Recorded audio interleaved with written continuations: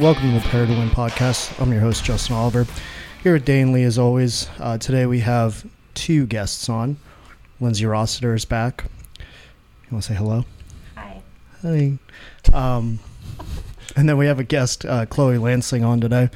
First, we're going to just let Chloe kind of introduce herself, get into her background, her life outside of lifting, her life inside of lifting.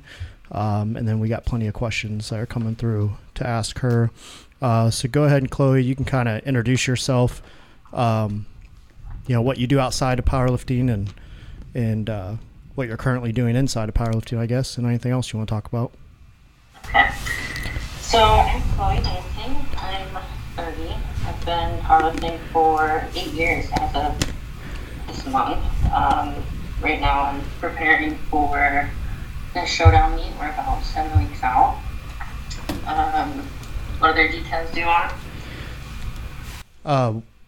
What is it that you do outside of powerlifting? So career-wise, I own my own business. I'm an equine body worker, so I do massage and stuff on performance horses. Lots of soft tissue work. It's interesting. How did you get into that? I'm kind of curious because that's not a field you come across every day. Right, no, it's definitely not. It's pretty unique. So I grew up riding and showing horses, and I wanted to continue being involved with horses, but I didn't want to ride anymore. So I just kind of started looking into what different careers there are with horses, and it just kind of took off from there. It was literally just like a Google search, and I found that I could do soft tissue work with them, and then I just started taking courses to be certified, and then started my own business. Now, is that like a special, did you have to travel out of state to go to a school there, or is there is there one there in Iowa, or where? That's where you're from, right? Iowa? Yeah, I'm in Iowa. So, equine body work, very different than, let's say, school for human massage. Human massage, you'd go to a college. We don't have that for horses. A lot of us will mentor under somebody. So that's what I've done to learn different techniques. So my first technique I learned was sports massage. And then I went to South Dakota to learn myofascial release. So yeah, it's definitely different than human massage when it comes to schooling and licensing certifications. Yeah, Dane, I thought you guys would be able to kind of nerd out on all of it because he's actually, that's part of what he does is he's a licensed massage therapist.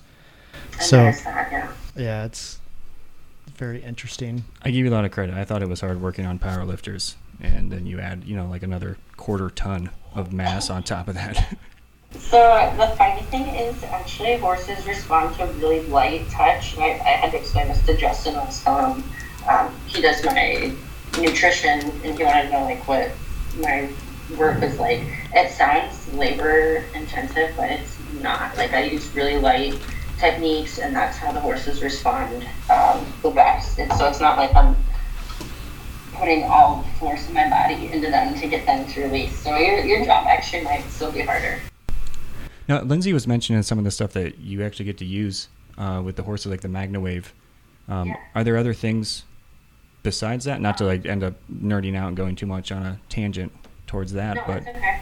So MagnaWave, for people that don't know what that is, it's pulsed electromagnetic therapy. It's this big machine. Honestly, it kind of looks like a suitcase, and I can plug in these hoses into it, and then I put the hoses on the horse, and it will carry the current into their body. It goes really deep. It helps with improving circulation, blood flow, all that. The other tool I have is just a cold laser. So Mostly I just do hands-on MagnaWave cold laser. No, it's one of the clients I have. She works with horses, and she mentioned the MagnaWave. She actually brought it in, and I got to use it. Yeah, I used it on myself and a couple of other people just to see if there would be a benefit. And I had contacted MagnaWave to see if I'd be able to get one of their products and to try it out. And they had this version that was like a blanket where it connects into it, and you can just lay it on top of someone, or you have them actually lay on it, and I was looking into doing something like that. But yeah, my first introduction to it was because of equine, basically sports medicine. Yeah, that's so cool. Most people don't know what it is, so I'm like excited right now. Yeah, it's really beneficial. I use it on myself. For me personally, I find it's best if I use it, let's say, like 3 to 5 days in a row. If I do just like one session, I might not feel a huge benefit, but when it's like consecutive sessions, a few days in a row, that's when I feel the best. Especially with strains. I strained my quad, was it last week? No, 2 weeks ago. So I was magnulating 1 to 2 times a day, and literally within 5 days, it was almost back to 100%. What are the session lengths that you like to do for that? For humans, I'll put it on a person for like 20 minutes. Okay. For horses, it depends. So, horse, if the owner just wants a magnowave session, I would do 30 minutes for the full body. Sometimes I combine it with my hands-on work. When I do that, I'll do 15 minutes of magnowave, and then I will get into the hands-on session.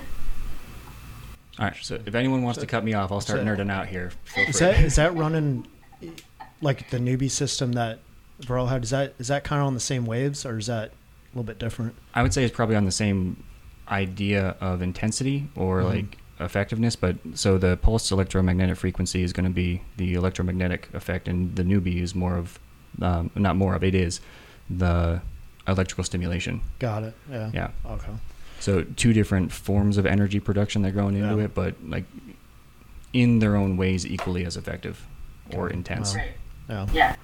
So I wanted to get into, kind of your process of how you started powerlifting, and then, obviously as you progress, like any of us are, things have to change, life has to change, I guess, in a way. How did you get into powerlifting, and what does that progression look like as you started getting better?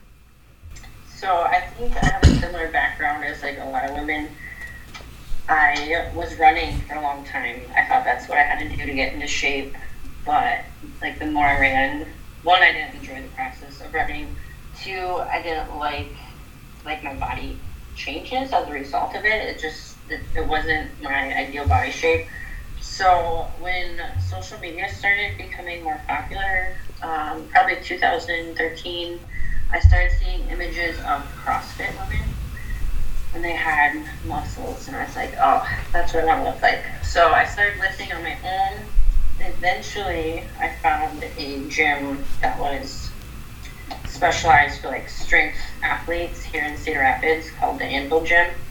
I had to have a phone interview to be allowed to go into the gym, and then once I started, I like that idea. Yeah. My first coach was like, you actually are kind of strong. Maybe you should compete. And that terrified me because I'm pretty introverted. I don't want to be like crowds of people, etc. But eventually, he convinced me to compete. So I started training. It was like August 2013. My first meet would have been July 2014. Do you remember what you totaled in your first meet? I don't. I should have looked it up. But I started as a 123 pound fast lifter, and I'm like almost 5'5", so I was that's not the weight class for me. I was really skinny. Little Chloe. Let's look up what Chloe hit in her first meet. Her first meet. I did do an open powerlifting. Yeah. It's creeping. Yeah. I'm creeping. Yeah, 683. You beat me by 40 pounds. Yeah. And if you look at that, that's nearly doubled now. So. Yeah, that's a wrap. So my best sleeve meet right now is 12:23, and we will be improving that in 6.5, 7 weeks. Yeah, we always talk about that. We try to get new lifters, younger lifters, or even I should just say new lifters because not everyone's young coming into it. Just to understand the whole process. You're at first you're probably going to be able to put 60, 70, 80 pounds on your total right away. As long as you're halfway serious, eat decent, sleep decent, have a decent program, really almost anything at that point. But to maintain that for years, you see a lot of people that get to this like It usually happens about 2.5, 3 years in, where things get a little bit harder, you're a little bit stronger. Maybe you had technique flaws that need fixed, things like that happen. And I always say, like, at least here at the gym, we get a new generation of lifters about every 3 years or so, every 2.5 to 3 years, as on point. With when it gets a little bit harder, that's when you see a lot of people start to quit. Or they plateau for 4 or 5 months kind of, and the lifts aren't really progressing as much. And what they don't realize is, like, you have to stick through those points because you're getting ready for a big gain again. And me and Lindsay, we've both, I think if you average it out, put about 80 to 90 pounds a year on our totals. And we continually tell people, like, you just have to push through. And it's almost like people think we're just full of shit or something, But if you look at pretty much every lifter, it's the longer you're in the sport, usually the better you're going to get, but it comes into play where you need to start dialing things in. We get the common excuses of, a lot of times it's work, a lot of times it's school, it's, some kind of life change. But we've all had that along the way. So I think it just takes a special mentality to be able to continually push year after year. And I tell everyone, take it a week at a time, one block at a time. Don't people look ahead like, I want to hit these numbers this year. Like, just to progress the blocks and see what happens. It's good to have goals, but I don't know if you're like that, if that's kind of helped you through, is just focusing on the near term. Or well, I'm thankful that when I got into this sport, social media wasn't quite what it is now. So I wasn't I don't know, I think people see lifters that have been doing this for like 5-10 years, and they're like, I want to be like that right now, but you literally, that's impossible, you can't do that. So I'm glad that social media wasn't like that then, because it just allowed me to kind of, I don't know, put my blinders on, focus on myself. And you almost don't know at that point. Like, I remember when we all started about the same time, and sure, you had I can't remember the name of the site. Wow. What was the old? Yes. Yeah, Powerlifting Watch. Oh my God. Yeah. So you had Powerlifting Watch. You could kind of see what was going on a little bit, but there wasn't as just simply there wasn't as many lifters. It wasn't as popular. Even in our small town at the time, we had some high level lifters. So I thought, like, these are the strongest people in the world. And at the time they actually kind of were. This area used to be kind of a wrecking ball for powerlifting. The thing is, like, it wasn't pasted all over social media. We got into it and we just competed. We literally decided, hey, 3 months from now, we signed up for a meet when we started powerlifting. Whereas now you see, I've got guys in here and girls that have been lifting in here for probably 2 years now, have never competed, but they use a powerlifting program. They use, the kilos, they use all the specialty bars or whatever they're doing, but they're almost like afraid to compete because they want to be more competitive. If you're waiting to be more competitive, you're going to wait for 4, 5, 6 years, and what's that doing for you? You're not gaining any experience. That, and people just keep getting more competitive too, if that makes sense. You're better off just going and competing as soon as you can. Yeah, just start to get. That's why I tell people all the time, like, well, when should I compete? It's not like now. Like, get the experience, learn how the day goes. Don't expect to go in and just blow everyone out of the water, because you're probably not going to. Right. And I think people see, you do get people that just started powerlifting 2-3 years ago that are, in the top ranks. But what people don't see is that person came from bodybuilding, or they came from, some of them D1 sports, and they've been lifting for 10, 12 years of their life, and they decide to convert over to powerlifting. But people don't realize they were already doing the lifts somehow in their training. Right. Also. So doesn't mean that's where you should be 2 years into powerlifting if you don't have that background. Yeah.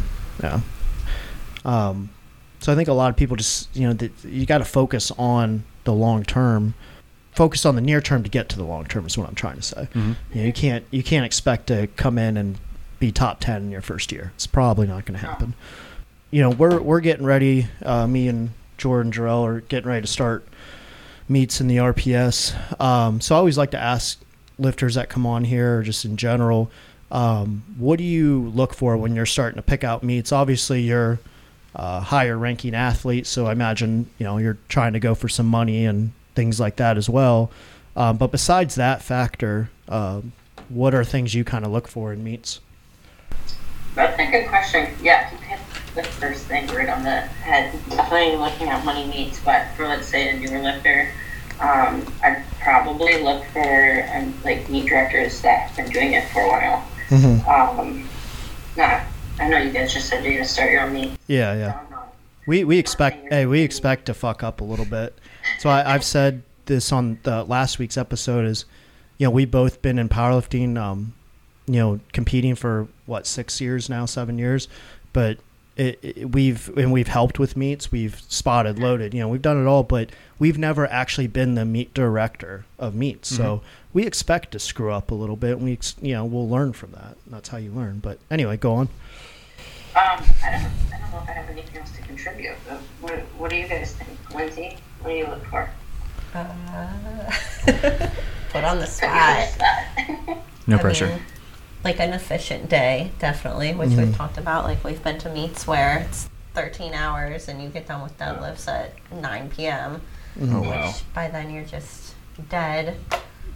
Yeah, I think the efficiency, the organization, the kind of the reputation too of that, because once people start running meets for a while, you start to kind of know, or at least can ask some people and find out like how efficient's their days.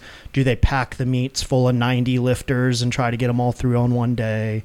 What's the warm-up area like? That's kind of a big one for me. Is I scout the venue of where it's at, and I look, unless it's someone like like Iron Mafia came out of running RPS meets, and we've done USPA and we've done RPS.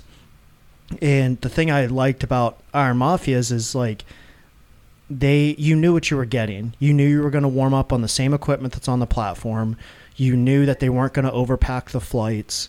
You knew the judging was going to be fair. Didn't matter who you were, what your name was, what your Instagram following was.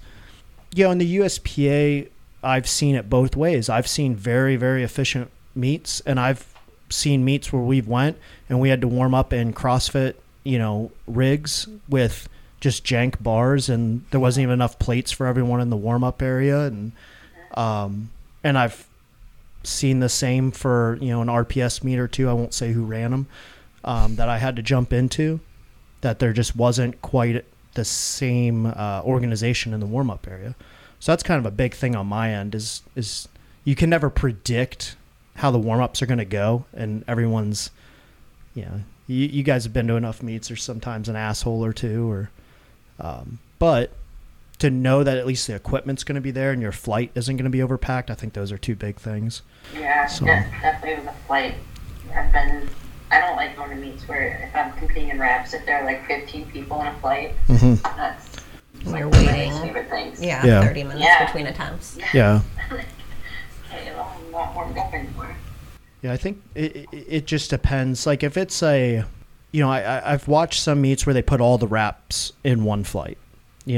We've seen where they recently at these bigger meets, they're putting quote unquote the top lifters all in one flight. We've seen where they break it up, male, female, and then kind of just the traditional, whatever your opener is, you kind of get placed there. Mm-hmm. So there's a bunch of different ways to run. I think it's going to depend on, the level of lifter that's coming and things like that. Because at these invite meets, you can kind of get away with a little bit more organization. But, at like a local-ish meet, you might have someone it's their first time coming out and they're opening their squat, at 95 pounds. Maybe it's a teenager or something or a young kid. And then you have someone that's going to open, next person's open their squat at 400. Like you just never know because it's all about who signs up for that day. Whereas the invites, it's a little bit more like everyone's at least a little more on an even playing field. Mm-hmm. A lot goes into it. I wanted kind of transitions. You guys like my sounds? Yep. My transition sounds.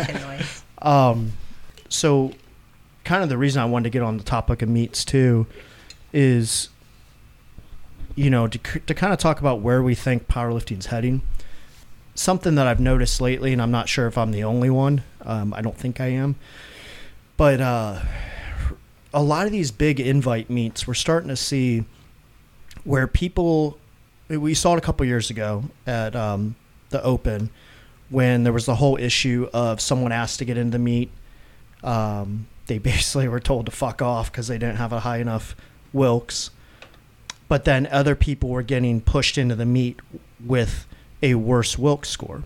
In the past year, I can think of a few meets where people are getting invited to these meets where you're not ranked. So you see people that are ranked 50th, 60th in the world getting invited and going to meets over people that are in the top 15.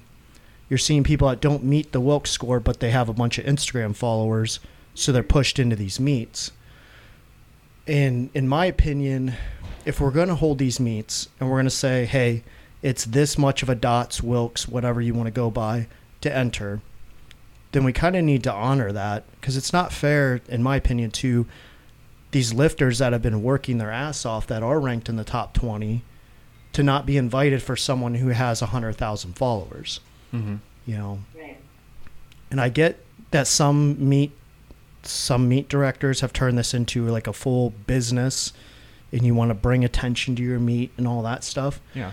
But I kind of revert back to, the Live Large Fall Brawl we have here. Every year, someone attempts a world record. Every single year. And we're talking all-time world record, regardless of feds and all that crap. Yeah. We have never until this year put up money. We've never put up big prizes. We've never had a Wilks or DOTS coefficient that you had to hit to enter. Mm-hmm. So I think if you're running an efficient meet, people are going to show up. People are going to come. You know what I mean? Yeah, they're going to recognize quality. But yeah. I don't know. Chloe, you're the one who gets invited to all these meets, so I don't know if you have an opinion on it or... It took a while for me to get invited, honestly. Mm-hmm.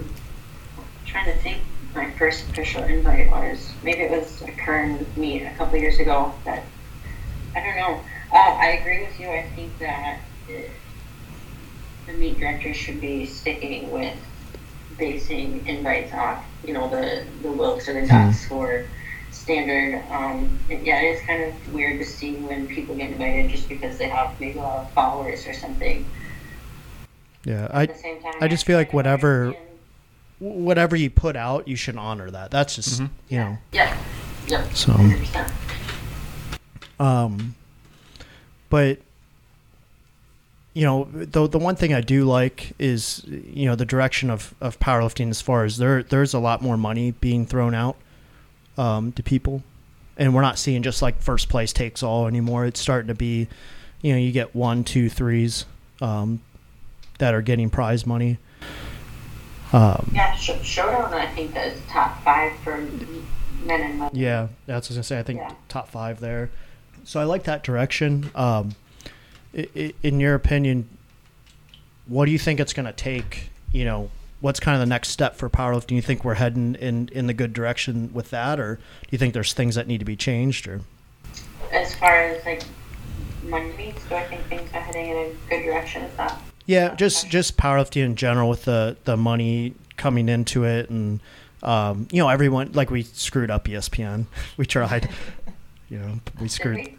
There's a whole drama thing. They misloaded a bench that was an all-time world record, but so we embarrassed ourselves a little. I don't think we ever make it back to like the Olympics or anything. I don't think that's ever going to happen. But I mean, I don't care if we go to the Olympics. Honestly, that's not really what I would want in the sport. But that's just my opinion. I like that there are more money meets coming up. Even locally, I noticed that there are meet directors that have seen that people want to go to money meets, so they're starting to bring money into the local meet, and I think that's a good move. Mm-hmm. Yeah, I've noticed that even if it's not money, some of the prizes, one of our lifters brought home one of those Kabuki bars. It's like $800 bar, and she had a handful of prizes, and I mean, I think she had like a couple $100 in gift cards. This was a local meet still. there was some good lifters, but Yeah, there's like starting to be a lot more levels of money meets that people can compete at. Like the top people are going to go to the Kern and the Showdown, of course. But then like there's more like local type meets or like a mid-level, high level, like the Surge meet in October. A lot of like high level lifters go to that, but then like lifters like myself can also go there and be competitive. But in my opinion, that's how it should be, because you know, even when you went, you were ranked what, like 48th or something. I think let's call it 50th, whatever it was, somewhere in that range, 47. You know, in your weight class, and it's like, you know, something like that. She might go to that meet. Maybe someone has a bad meet in front of her. Let's say, you know, a bunch of top 20 lifters go top 30. It only takes one or two lifts for that person to screw up, and then all of a sudden that person that's the outlier ranked, you know, still ranked 50th in the world, it's like that person has a shot at money, you know, because anything can happen on the meet day. The Kern a few years ago, when I think it was a 242 class, you had two people get injured, or sorry, one get injured, one bombed out. You know, so that moved up everyone, and like someone that no one ever heard of really placed second, and someone that, you know, might have not been in the money before placed third. So, you know, it's like anything can happen. It's just like it is a sport. You know, anything can happen on any given day. So, you know, I do like to see that, like you said, more money's coming in. I think people need to also realize is like, you know, not every meet's going to have money, big prizes. A lot of it depends on sponsors and who's willing to do what, you know. Like I know me and Jordan, we have our list of sponsors, but, you know, we're both the type, we don't go say, hey, you need to throw in this much. You need to give us X amount for this meet, you know, and be demanding or be like begging about it. If they want to chip in, they chip in. If they can't, some businesses at that time may not be able to do it, you know. You see this like, and especially in the younger lifters coming up, where they're expecting, like, they want, you know, the best bars, the best equipment, they want money in the meets and all this, but then they don't want to pay $100 to compete. And where do you think the money goes? Like it goes into the sport, you know. Me and Jordan put up for the Fall Brawl, you know, whatever. I think we put up $1,000 of our own money for it.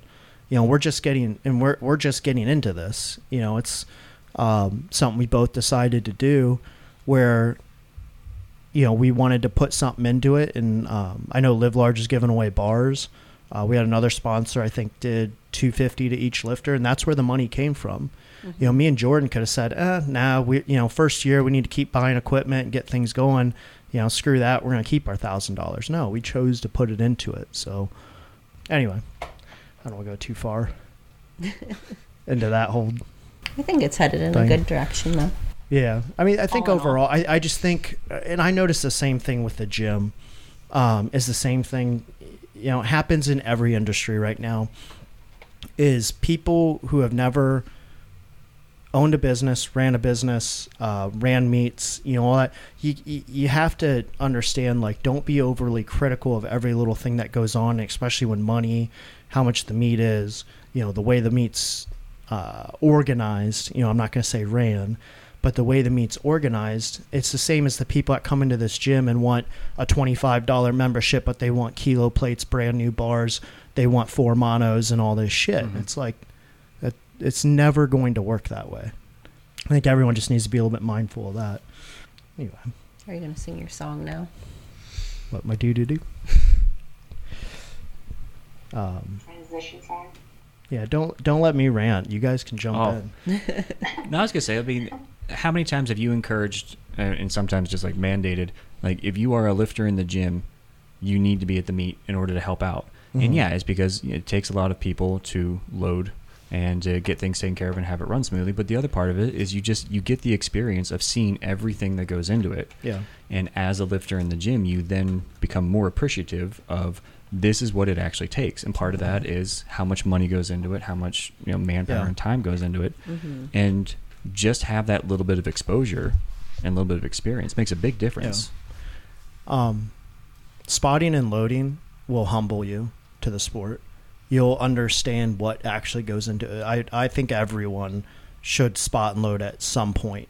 And you don't have to do it the whole day. Do it until you feel a little tired. Because I promise you, one flight later, after one flight, you're going to be like, people do this all day. Hours and hours. And you'll feel the dizziness. You'll feel the like odd feeling of like, what did I just do? Because you were just stacking plates the whole time. It's very fast paced. But, we do see that where I've got, not to bash totals or new people or anything. There's young guys in here, new to the sport, total 1,100. Whereas the last fall brawl we had here, the last flight was spotted by, I was the lowest. I'm sorry, Tyler. Tyler was partial spotter. No. I think I was the lowest total. I mean, the lowest total on the platform spotting and loading was me at the time, 1901. Everyone on the platform had above a 1900 total. That was spotting and loading. Yeah. Why? Volunteering their time. Yeah. Why? Because we wanted that flight to be safe. Yeah. There were some big heavy hitters, guys squatting over 900,000 pounds, and we wanted to make sure that was all taken care of properly, and I can remember it was me, Jordan, Tyler Obringer was back there. You had Cruz and like even Tyler Pardon who jumped in is still, pretty good total on him. Mm-hmm. So, to think you're above like ever helping in this sport is the wrong mentality.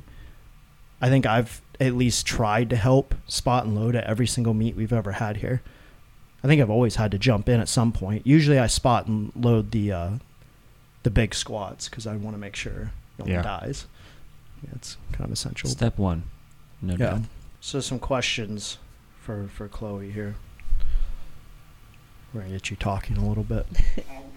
She's happy that you've been talking. I'll let you guys talk. Question that came through is what's your goals for the showdown? For the showdown. Ooh, okay. I'm going to say it out loud. All-time world record, sleep total. So I need more than 1256. I totaled 1223 back in February at Hybrid Showdown. So I'm very close. Mm-hmm. And this would be in the 148 class in sleeves, right? Yes, 148 in sleeves. I want to take this, and then I would like to move up to 165 after. Yeah, I think that'll be a good move. I'm excited for both meets, but I really want to see you on no cut, allowed to eat. As long as the leverages don't change on things. It might be good for the squat. What kind of number can be put up because it's going to be bulk the waist up a little bit. It's going to be pretty crazy. Well, I'll say we're not too far down into depths obviously yet, but I think your midsection, everything is holding up pretty well through the small weight drop. Like I told her, I want to see her at like 152 range, 153 range, because then that's a fairly easy cut down. Yeah, that's super easy. Yeah. That's what I was at 150. I was 152, 153, I believe, right before Kern, and that was a super easy manipulation the week of. Like I wasn't struggling. It was easy to become. Yeah. And I felt good on meet day. I think. And I won't get into it too much. If you're interested, go back. I think I talked about it last week. Cutting during cutting during preps, why not always optimal, and everyone's like, don't do it. Okay, these elite level people, especially people going for all-time world records, a lot of times there is no choice. Most of the top lifters are cutting some sort of weight now. Very few, I can't think of too many who walk around at your weight class at 148 or 149 on the dot, or even 145 that are near the top. There's not too many. But I won't get too far into that, but it is possible as long as you're doing it smart and you're not dragging things out at the end too harshly or dragging things down at the wrong time. You're fine. So right. I would love to just water cut from 157 down to 148, but I literally cannot recover from a water cut. Yeah. And everyone's different. I think that's something, if you were really going to mess with it, it might take a couple times to really learn, because there might have been something that you did before that didn't work right, but then you change one or two things of what you're putting back into your body, and it might change the whole game, you know. That's risky business. That's risky, to mess with, as like at the meet, risk a whole meat prep for that. Yeah. So it's one of those things, like, there's little checks you can do. Like, I forget how far you were out, and I had you kind of change up your sodium. It wasn't as much as I wanted. I wanted her to take her sodium lower. But there's little checks you can do pretty far out to kind of know on average how much water you are holding, and to kind of see where you'd be. And I know for her, sometimes we drop the food during a deload, not excessively, but down decently, to see if that affects and how much. Okay. One thing I've noticed with Chloe is she holds a ton of inflammation during her training, and that's evident by the amount of water retention that's in there. Okay. So that's another thing that will be in. Would you say you want to talk about? I was going to say we could talk about like weight class selection and stuff. Like, Chloe, how long have you like had to kind of manage / restrict your weight to stay in the 148 weight class, and what made you decide that it was time to maybe go up after this meet? Yeah, so I know you've been back and forth. I know I have been, but this time I mean it. Okay, I'm going 65 in February. Do not let me cut again. I have to pull up my open powerlifting, to be honest. Let's see. I know I competed a couple years ago in Kentucky, and I walked in at like 138, and then honestly, over those last probably like a year after that, I was already up to 148, and then in 2018 I'm creeping. December 2018 you were 145 weigh-in, so you were already there. It's been a few years. It's definitely since 2019 you've been at your class weight. Yes. So. And I've been really having to like diet, make sure I'm getting in daily steps since at least the last year. Like, it's been pretty meticulous. Yeah. And that's, again, going back to people who are listening that might be a little bit newer. That's, I don't even want to call it sacrifice, because sometimes I hate that word. But that's what it takes. If she's got this goal, she knows she needs to maintain. And I say this because I have had lifters that come back and check in, popped up 6-7 pounds because they went off their food for 3 weeks, went on a binge. And it's like, you just, you're trying to make, the lifters trying to make 165 class was down to 170, and they don't compete till October. Then they went out and ate and went up to 175. It's like, then you got more work to do, so it takes discipline to be at that level. If you want to keep continuing to get better, that's how it goes. So what are your, I don't want to make you think too far in advance, but do you have goals yet for the 165 class? I actually looked it up. So I signed up for the Ghost Bash, that's in February in Miami. I want to hit a top 5 total in sleeves at 165 then. And now I don't remember what those numbers are, but I remember them being very much in reach, especially because I will not be dieting, and they're really not that far off my 148 sleeves total. Yeah. Yeah, like I said, I think you're going to be surprised, and it's going to work out when you decide to just eat and and you have that structure too, that you could pop the food up significantly, and I'm guessing you're going to sit like 161, 162. So you would probably take a lot of forcing to get, especially in the short term, to get up to that 165 on the dot. And do you even really and do you need that? it? Probably not, because it might change those leverages too much in a short time. Now, long term, sure, but I never like that when people decide to go up a weight class and they push again, it depends on your body structure, but they push all the way up to that weight class, and their leverages aren't prepared for it, and then they don't get as much out of it as they should because now their technique's off. And especially when you start moving the weights that Chloe is, like, you throw that technique off just a little bit, and that's a miss lift. That could be 40 pounds off the lift. So do you notice though that you feel better in your lifts when you're a little heavier? Yeah, but right now I don't want to say I'm struggling, but I'm noticing like I don't love how my squat feels right now as I start getting smaller. My bench surprisingly is amazing. Deadlift, I don't know that I've noticed a huge change with that. I'd say mostly squat right now is where I feel a little weird, and I'm definitely excited to see what happens as I fill out, become a little more full-figured in the future. Full-figured. Yeah, I think this is why, like with her food, we take it very, very slow. And Lindsay's been through this a couple times with me. I never just drop things off completely, so those don't change too quick. Hopefully she can adapt quick. But I already have some ideas for recomping and things anyway that will hopefully help. But yeah, sorry, I didn't screenshot these questions.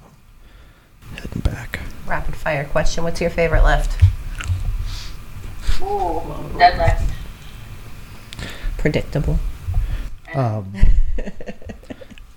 I wanna say something about your deadlift. Do you care if I say something about your strap thing for all those listening? Oh, go for it. I mean, people ask. I'm just gonna put it out there for the world to hear. If you think that Chloe's strap helps her, you're a fucking idiot. I promise you, go out, grab a gymnastics strap, wrap it around the bar, and try to grip that thing in deadlift. And I'm telling you now, it's going to be harder than normal deadlift. The other thing where people, if anyone does say that, look at her squat. You think that it's going to be that much of a disparity for someone that's built to deadlift, to sumo deadlift? You think it's going to be that much of a disparity between her squat and deadlift? No. And who has that perfect of technique? Yeah, with the technique, no. She's a technique Nazi on herself. So if you watch it, it's efficient. And whether anyone thinks it or not, again, you're very disadvantaged in your bench, but you don't make excuses on that. You do what you can, and it is what it is. But for anyone that would think that she has some supreme advantage, no, she just doesn't. She doesn't make excuses. She does what she does and deals with the cards she was dealt, and that's why she's a top lifter. So, Trevor and I were just talking about my bench the other day, actually. So when I first came to him, my path was super uneven. I think it had to do with something with my scapula. He could explain it better than I can. But he has done wonders for my bench. It's not as uneven as it was. It's never going to be perfect. I don't think anyone's is. But yeah, it's definitely more efficient than it was before I started working with Trevor. Yeah. What that was a question we were going to ask too. When did you decide to get a coach? When was your first coach, and why? What went down that path? What made that decision to hire a coach? So first coach back in 2013 was at that time the owner of Anbo Gym. His name's Ken McClellan. He's a professional strongman. I worked with him for at least a couple of years, I think. And I just kind of hit a point where I had progressed with him, I think, as much as I was going to. And then my fiance at the time took over my coaching, and we got to, number 3 all-time in reps at 148. Things were progressing, and then I just kind of noticed that maybe we were overlooking some things. I knew my bench felt uneven. I knew that could feel better. I believe I was following Trevor on Instagram at the time, and I was really interested in, he's always posting videos on mobility technique. Yeah, corrections and things. Corrections, there we go. I was thinking that this is the coach for me. But I took a long time to actually pull the trigger on hiring him. I kind of went back and forth on it, but I see. It's been a year and a half, over a year and a half. I don't remember what the last like straw was, but I was finally like, you know what, I think I just need to do this. I don't have anything to lose. I think I'm only going to get better from it. Yeah. And I have no regrets. Well, actually, my only regret would be not hiring him sooner. So, Yeah. yeah, coaches are very helpful. Anytime I come across a lifter that's like, I'm not making progress, I'm like, do you have a coach? Like, are you on the program? Yeah. And tell me no, I'm always baffled. I'm like, it's worth it. Yeah. Can we just get that as a sound clip and like send it to people? Yeah. Yeah, I mean, even if you do your research and you have knowledge and you know your own body, having that outside perspective is a game changer for sure. That's what made me hire a coach. My first coach was Josh Bryant. I worked with him for probably about a year and a half when I hired Trevor. And, you know, for me, it was like I was coming to that point where it was getting harder to get stronger. And I was being very... I was not ego lifting, but I was playing to my strengths way too much, and I wasn't working on things I probably knew I needed to work on. And you know, there'd be days I just wanted to lift heavier, and it'd be say this on the program, and that's not what I wanted to do. And you know, I couldn't keep that in check as well as I wanted to. But you know, they have kind of different styles, but I learned plenty from both of them on different things that I should be doing. You know, I think it doesn't matter what level you're at, you can always learn. It doesn't matter what you think and things like that. That outside perspective is really going to help. Transition. Do you feel like your bench has been like your most difficult lift throughout your powerlifting career? Yeah. I know you were at like 225-ish for a good while. Yes, I was at 225 for a while, and then last year I think I had 3 meets in a row where I benched 242. And was it 2 weeks ago? I finally doubled 242 in training. But damn. Yeah, bench. Yeah. I don't know if I knew that. Thought you followed me on Instagram. Oh, I need to be told specifically. Yeah, bench has been very difficult. I don't know if it's just like my leverages, my build, or the fact that I'm a woman. But I feel like if you stick with it, you can, I don't know what I'm trying to say. It's funny to you have to work through it. When people... And be patient. It's how critical people are when they're, get better. It's like, doubles 242 or whatever, and that's a bad bench. And it's like, you watch... I think that's the thing, is like a lot of people forget, like, if you compare yourself to just average human being, it's like, and it's ridiculous, first of all. Mm-hmm. But if you compare yourself to the most of the powerlifting world, it's still very impressive, you know. But we're always striving to like get better. I mentioned this on the podcast when we had Brianni on. It's like, a lot of people, even us who are weak asses, we're still in like the top 1% all time in powerlifting, and we're not like. There's people that beat my ass, like they'll kill me with their openers. And that's just the way it is. You're always striving to get better. Like, I can remember for the longest time I wanted to pull 700. I'm like, this isn't good enough. This is bullshit. Like, you always try to get better. Yeah, we want to be 300-pound bench girls. Right. Yeah. Someday we just gotta keep chipping away. What I guess another question off that is, now that you're at this point, I don't want to use the word motivation, but like, what's your reason to kind of keep going? Is it like personal goals? Is it what continues to push you? Because I feel like that happens a lot, where people reach a certain level and they get kind of lazy with some things, or they just, they're like, okay, I got here, Yeah, or they get burned out. That's good enough. Yeah, or get burned out. Honestly, I think it comes down to that I love training. Like, that's my favorite part of my day. Yeah. So I think that's what it comes down to, is loving training and the process. Yep. I feel like that makes it so much better when you actually enjoy what you're doing. Yeah. Besides when people bother me in the gym, that's kind of how I feel. Lately I've taken the step back to do the outside, the gym things and life and stuff like that. But like, when I'm, this is the first time I've took a step back in 7-8 years. You know, and it's like, but when I'm in it, I'm in it. And that's my favorite time of the day. My day revolves around when I'm going to train. I try to get my food right, my mind right. And like, you know, it's hard to explain that feeling of when you actually love to do it, you know? Exactly. So. Yeah. And you said that well. Your day revolves around it. That's me every day. I'm like, okay, I need to drink the water. I need to get these meals in. I'm training later. I want to picture what I'm going to hit in training later. Yeah. Yeah. And if your day is thrown off, you know, this is again advanced athletes versus beginners. When your day's thrown off, you know and understand how to adjust to that. You know, if you're out, you know, you got some horses to work on or whatever, and you know, client runs over an hour and a half, and then your drive back, you hit traffic. You know, you know how to adapt to that, and you know that you've been there before. You know that just because the day wasn't optimal doesn't mean your training is going to be bad.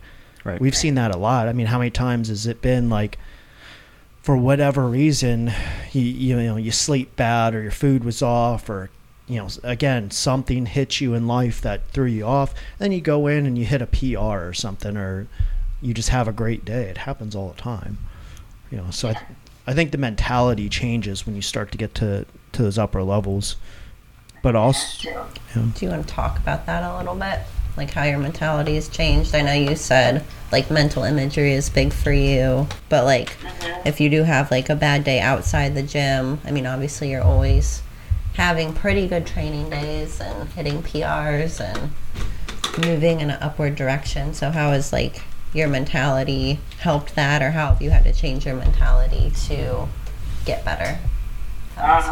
When I first started competing, so that would have been 2014, I had the worst time with meets. Like, I'd get on the platform and I would basically forget how to lift. So I was like, okay, I either have to quit the sport, or I have to figure out how to make this work. So I started actually reading books on visualization, and that is what got me over that hump, or whatever, that fear of the platform. Was it honestly, it felt super cheesy, because like I'd have to sit down and like write out how I wanted my meet day to go, and maybe like sit there quietly, close my eyes and picture it. So visualization has been huge for me, and I continue to use that to this day. I don't think that sounds cheesy. It doesn't? Okay. No, not at all. It always felt weird, like sitting down and writing in my diary or whatever, you know, how I wanted the meet day to go, but it helps. It works. I mean, there's a lot of science behind the whole idea of like exposure therapy, where it's like you have to go do a version of the thing that you're terrified of, like at the place that you're accepting of it. So for people who are incredibly socially awkward, I'll raise my hand, putting yourself in a situation that like gently, Fully raised her hand. It gently challenges you in a way that you still feel safe, but you feel like just outside your comfort zone, and then you get exposed and comfortable with that, and then you push it like just a little bit more, just a little bit more. So for you in that case, doing the visualization, doing the writing, like that could have been the starting point of you getting just outside your comfort zone, which could have been incredibly small to that. Yeah. And there's all kinds of different ways to go about it. But the other thing that, I mean, I'm going to sound like a nerd here for a second, but the idea of the visualization that I've always really liked is that there are these things called mirror neurons in the brain. And literally when you see something, your body preps to do what you are watching, even though you don't actually go through the physical action of it. And it happens the same way when you think of something in your head. Like if you, right now, if I said, I want you to picture yourself squatting, there are certain neurons that are firing in preparation to do that thing you think about. Yeah. So if you picture yourself on the platform, like I would bet money that while you were writing about it and thinking about it, like you actually got nervous. Like there was a change probably in your blood pressure, in your heart rate. I get amped up. Yeah. I really do. I just get anxiety. See? That sounds like just thinking crazy. about it, those things start to happen. And so if you're giving yourself a chance to be exposed to that when you're writing and when you're doing the visualization, I mean, that's, in my opinion, that doesn't sound cheesy at all. I think that sounds like a perfect introduction to it. I think as you know, as I got better in lifting, I became more calm until it was like go time. Like she's seen it at meets where I used to be just like raging all day, and then it turned into like calm, confident in my lifts, and then once it's platform time, like I'm a psychopath, you know, and there's just the ability to like flip a switch over. Yeah. But it all starts with weeks before, months before, looking at it, visualizing it, and whether it sounds corny or not, like dreaming that you're going to do it, you know. On my mirror at home, I would have like my goals for lifting. Yeah. You know, and it's in the bathroom right in front of where I take a piss every day, you know, and it would have like the 8 steps to get there. And it would be things like focusing daily, sleep, managing stress. I had to do like one thing outside of the gym that I enjoyed per week, you know, whether that was an activity or whatever. And there was a whole list of things to do, but it was in preparation to get there. So I saw that every single day. And if I was stressed about something, I look, okay, number whatever says manage stress, you know, stuff like that. So it helps. I think the people who scoff at things like that are also the people that have never tried it. Not that they don't need to try it, but haven't realized the benefit of it. In the same way that you would have somebody look at powerlifting and be like, why would you want to do 3 lifts all the time and just lift weights? Like, why is that fun to you? It's like, well, come and try it and see if you enjoy like feeling that strong, like feeling that successful as you accomplish these things. And if you get done after doing the training and you realize, okay, this isn't for me, fine, you tried it. Yeah. But a lot of people won't even try the visualization or the affirmations or the positive reinforcement, so they don't realize the benefit of it and how it might apply to them. Yeah, and it's not like something you do once and then you're done. Like you, you have to keep practicing it. So you can't expect to be, okay, I did this once, I should be really good at it. Like you have to keep doing it. There was a saying with it that I really liked where someone asked a presenter, like, why would I do positive reinforcement or self-affirmations if you have to do it every single day? Like, don't you think that shows that it doesn't work if you have to do it? He's like, well, how often do you shower? Does that mean hygiene doesn't work? Yeah. You keep continually basically doing this mental cleanse. You remind yourself, this is how I want to be healthy, in the same way that you would just take care of everything else on a daily basis. And that coincides with, like, I mean, everything in life. You know, I've been reading more into my investing and things like that. And every single book that I'm reading, every single thing I'm reading on it, articles, whatever, people talk about that. Like, you have your goal, you visualize your goal, and you take the steps to that goal. You write down the steps it takes, and then you follow those steps. Like, it doesn't matter if it's athletics, life, whatever your goal is. Maybe your goal is to get this degree and then this job. Like, you have to have steps to get there. You know, maybe it's to not go to college, go do this trade, and then I want to work my way up to being my own boss and have my own company. Okay, what's the steps to get there? You know, you have to have that goal in mind. You have to visualize it and believe it can happen. If you sit there and constantly make excuses or thoughts of like why it couldn't happen or what could go wrong, you know, Lindsay's seen it where I analyze every scenario for a lot of things, and sometimes that doesn't work in my favor. Sometimes it does work, you know.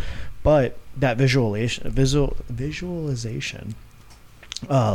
puts me on the right path to getting there, and I have that long-term outlook of what I need to do, but I know what I need to do in the short term. So I had 2 things I wanted to ask about, but before we moved on from it, I wanted to Chloe, have you ever done any breath work in your work with like the visualization and no. mental imagery?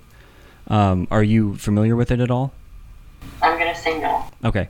Not familiar enough, yeah. So for the handful of clients I've worked with on like recovery programming, one of the things I always end up encouraging them to look into, because there's literally dozens of different forms of it, is doing some form of breath work.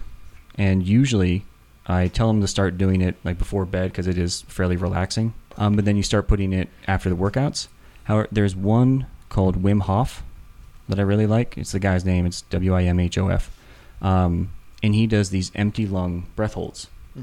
And there's also the box breathing, which is right out of like Navy SEALs and Special Forces training, where it's like the 4 seconds in, 4 second hold, 4 second exhale, and then 4 second empty lung. And again, if you look up any of these, there's different variations on all of them. But when you pair any one of those with the visualization or the journaling and the writing things out, typically what will happen, and coming back to the whole like mirror neuron thing, is that we have this physiological response to what we're thinking about. And it's almost predetermined because we have felt stressed. And I didn't mean to turn this into like a mental health talk show or anything, but like this is one of my favorite things. Yeah. Like I struggle with this a lot when it comes to gymnastics. We have this almost predetermined physiological response where our body has learned when I think about performing, I get nervous. I get nervous in this way. So we almost don't get to have the decision to be calm because it's a habit. But when you do the breath work, you take away the body's ability, well, I shouldn't say take away, but you entice it to not have that reaction. So now you get to just think about it as it is, like just have a very rational thought about performing. And then you get to have this blank slate, and you can put on top of that whatever you want. So in Justin's case, it's amped up, it's getting excited. In my case, I try to get to where I have just clarity before I go and compete. Like I don't want to be amped up. I don't want to be anxious. I want to just be very neutral going into it. But it helps to give the chance for the vagal tone to actually start to increase, which helps with parasympathetic, takes us out of fight or flight, and then you have this opportunity to think of it basically however you want. See, that would have been useful before I got on this podcast, because then I would have been less nervous. It does work for social anxiety too. Mm-hmm. Dave taught me it, and I use it for like interviews and stuff. Yeah. You could do it right now if you wanted. Just Breathe out I really and like deprive your brain of oxygen. the box breathing. Mm-hmm. If you actually do it, like look it up of like how to do it properly. But if you actually do it, I mean it works. Mm-hmm. And it was designed for if you're ever in confinement and things like that. Like we're talking like you're actually put inside of a box. Yep. That's what they train SEALs. You have to learn to be in confinement in tight quarters, but remain calm so you don't go crazy or hyperventilate or put more stress on yourself than what's already going on. So doing that, like, I'm someone who's terrible, with worrying or like analyzing things and stuff like that. So it does actually help to do that. And, whether it's pre-training at night, whatever, doing something like that will probably be beneficial. Mm-hmm. So I'd try it. Yeah, I will. Thank you for the suggestion. What was your other questions you had? Kind of along that line. So you had a post where you talked about deconstructing your deadlift. This is back in 2019. Mm-hmm. You put it out there. And not so much along the lines of what did you actually do to deconstruct it, but what is the mindset? Because I think it's really interesting that you mentioned you came into powerlifting like 2013, 2014, and 5 or 6 years later, you still have a mindset of I'm going to completely deconstruct my deadlift so that I can get better. Whereas we mentioned earlier in the podcast, you have people that come into it and after like a year and a half, they're like, oh, I'm not getting any better. I'm done. Yeah. Like you still have a mindset of, you know what? Something can be better here. How do I get it? I'm going to deconstruct this and do that. And I was just wondering what that process is mentally that kind of leads you to want to keep doing that. That's a good question. And actually kind of funny timing because last night I was just telling Trevor that I want to do that with my low bar squat after this meet. I think it's just when I see areas that could be improved, I am totally fine with going back to like square one and totally just restarting the lift to figure out how I can make it more efficient, because the more efficient I am in a lift, the more I'm going to lift. And that's the whole point of the sport. Well, I mean, it seems very straightforward, but that's not a common mindset. Like a lot of people are scared of it. Like I have clients that won't, they'll fight me on like, why aren't we doing, this is easy, and I'll get that every week. This is easy. It's supposed to be easy. You need to focus on your technique. Mm-hmm. And those are the people that constantly want to push the weights that they hit that plateau because they never work on it. Yeah, so maybe, I don't know if I'm the person to ask, because I thought it was just a thing that... Well, obviously you're a lot farther than most people, so there must be something to being humble and being willing to take a step back to move forward. Right, yeah. I feel like that's always been worth it. Anytime I've had to take a step back on a lift, like when I had some kind of, I don't know, an SIA injury. It wasn't like officially diagnosed, but I had to totally redo my squat. Like I used to dive bomb into the hole, and I had to learn how to control that weight on the way down. I don't know, at any time that I've had to take a step back from the lift, it's been worth it. And have you I mean, it ever doesn't pay off lost? right away. It's going to take, Yeah. it might take a couple months, but always worth it. And you've probably never lost any strength by doing that.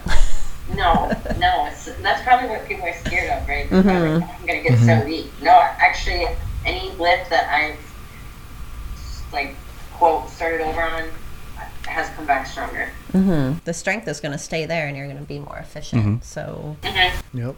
And you'll see a lot of lifters, even during preps. A lot of times you have technique decay.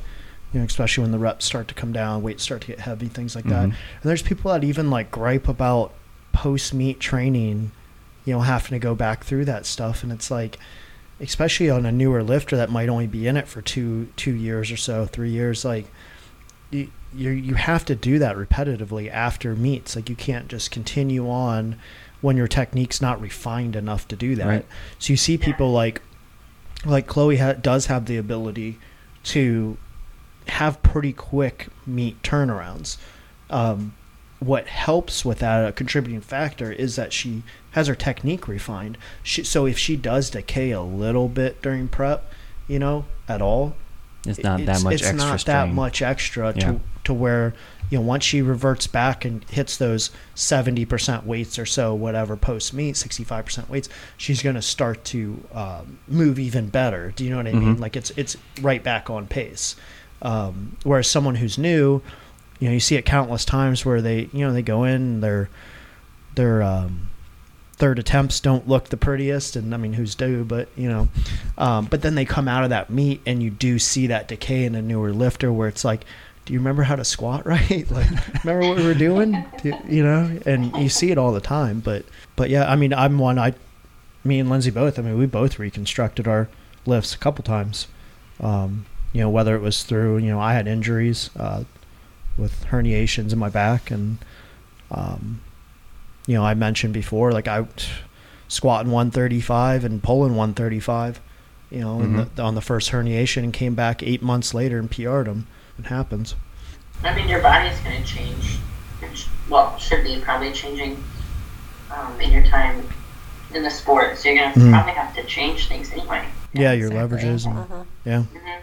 Yep. A lot of people go up weight classes. Some go down weight classes. Like, you're probably not going to stay at the same weight class you entered. Right. and even if you do, you're going to look a lot different. Yeah, if you do, you're looking completely different. So, see if we ended up getting any more through the gram. I don't have a huge Instagram, so I don't expect like a million questions.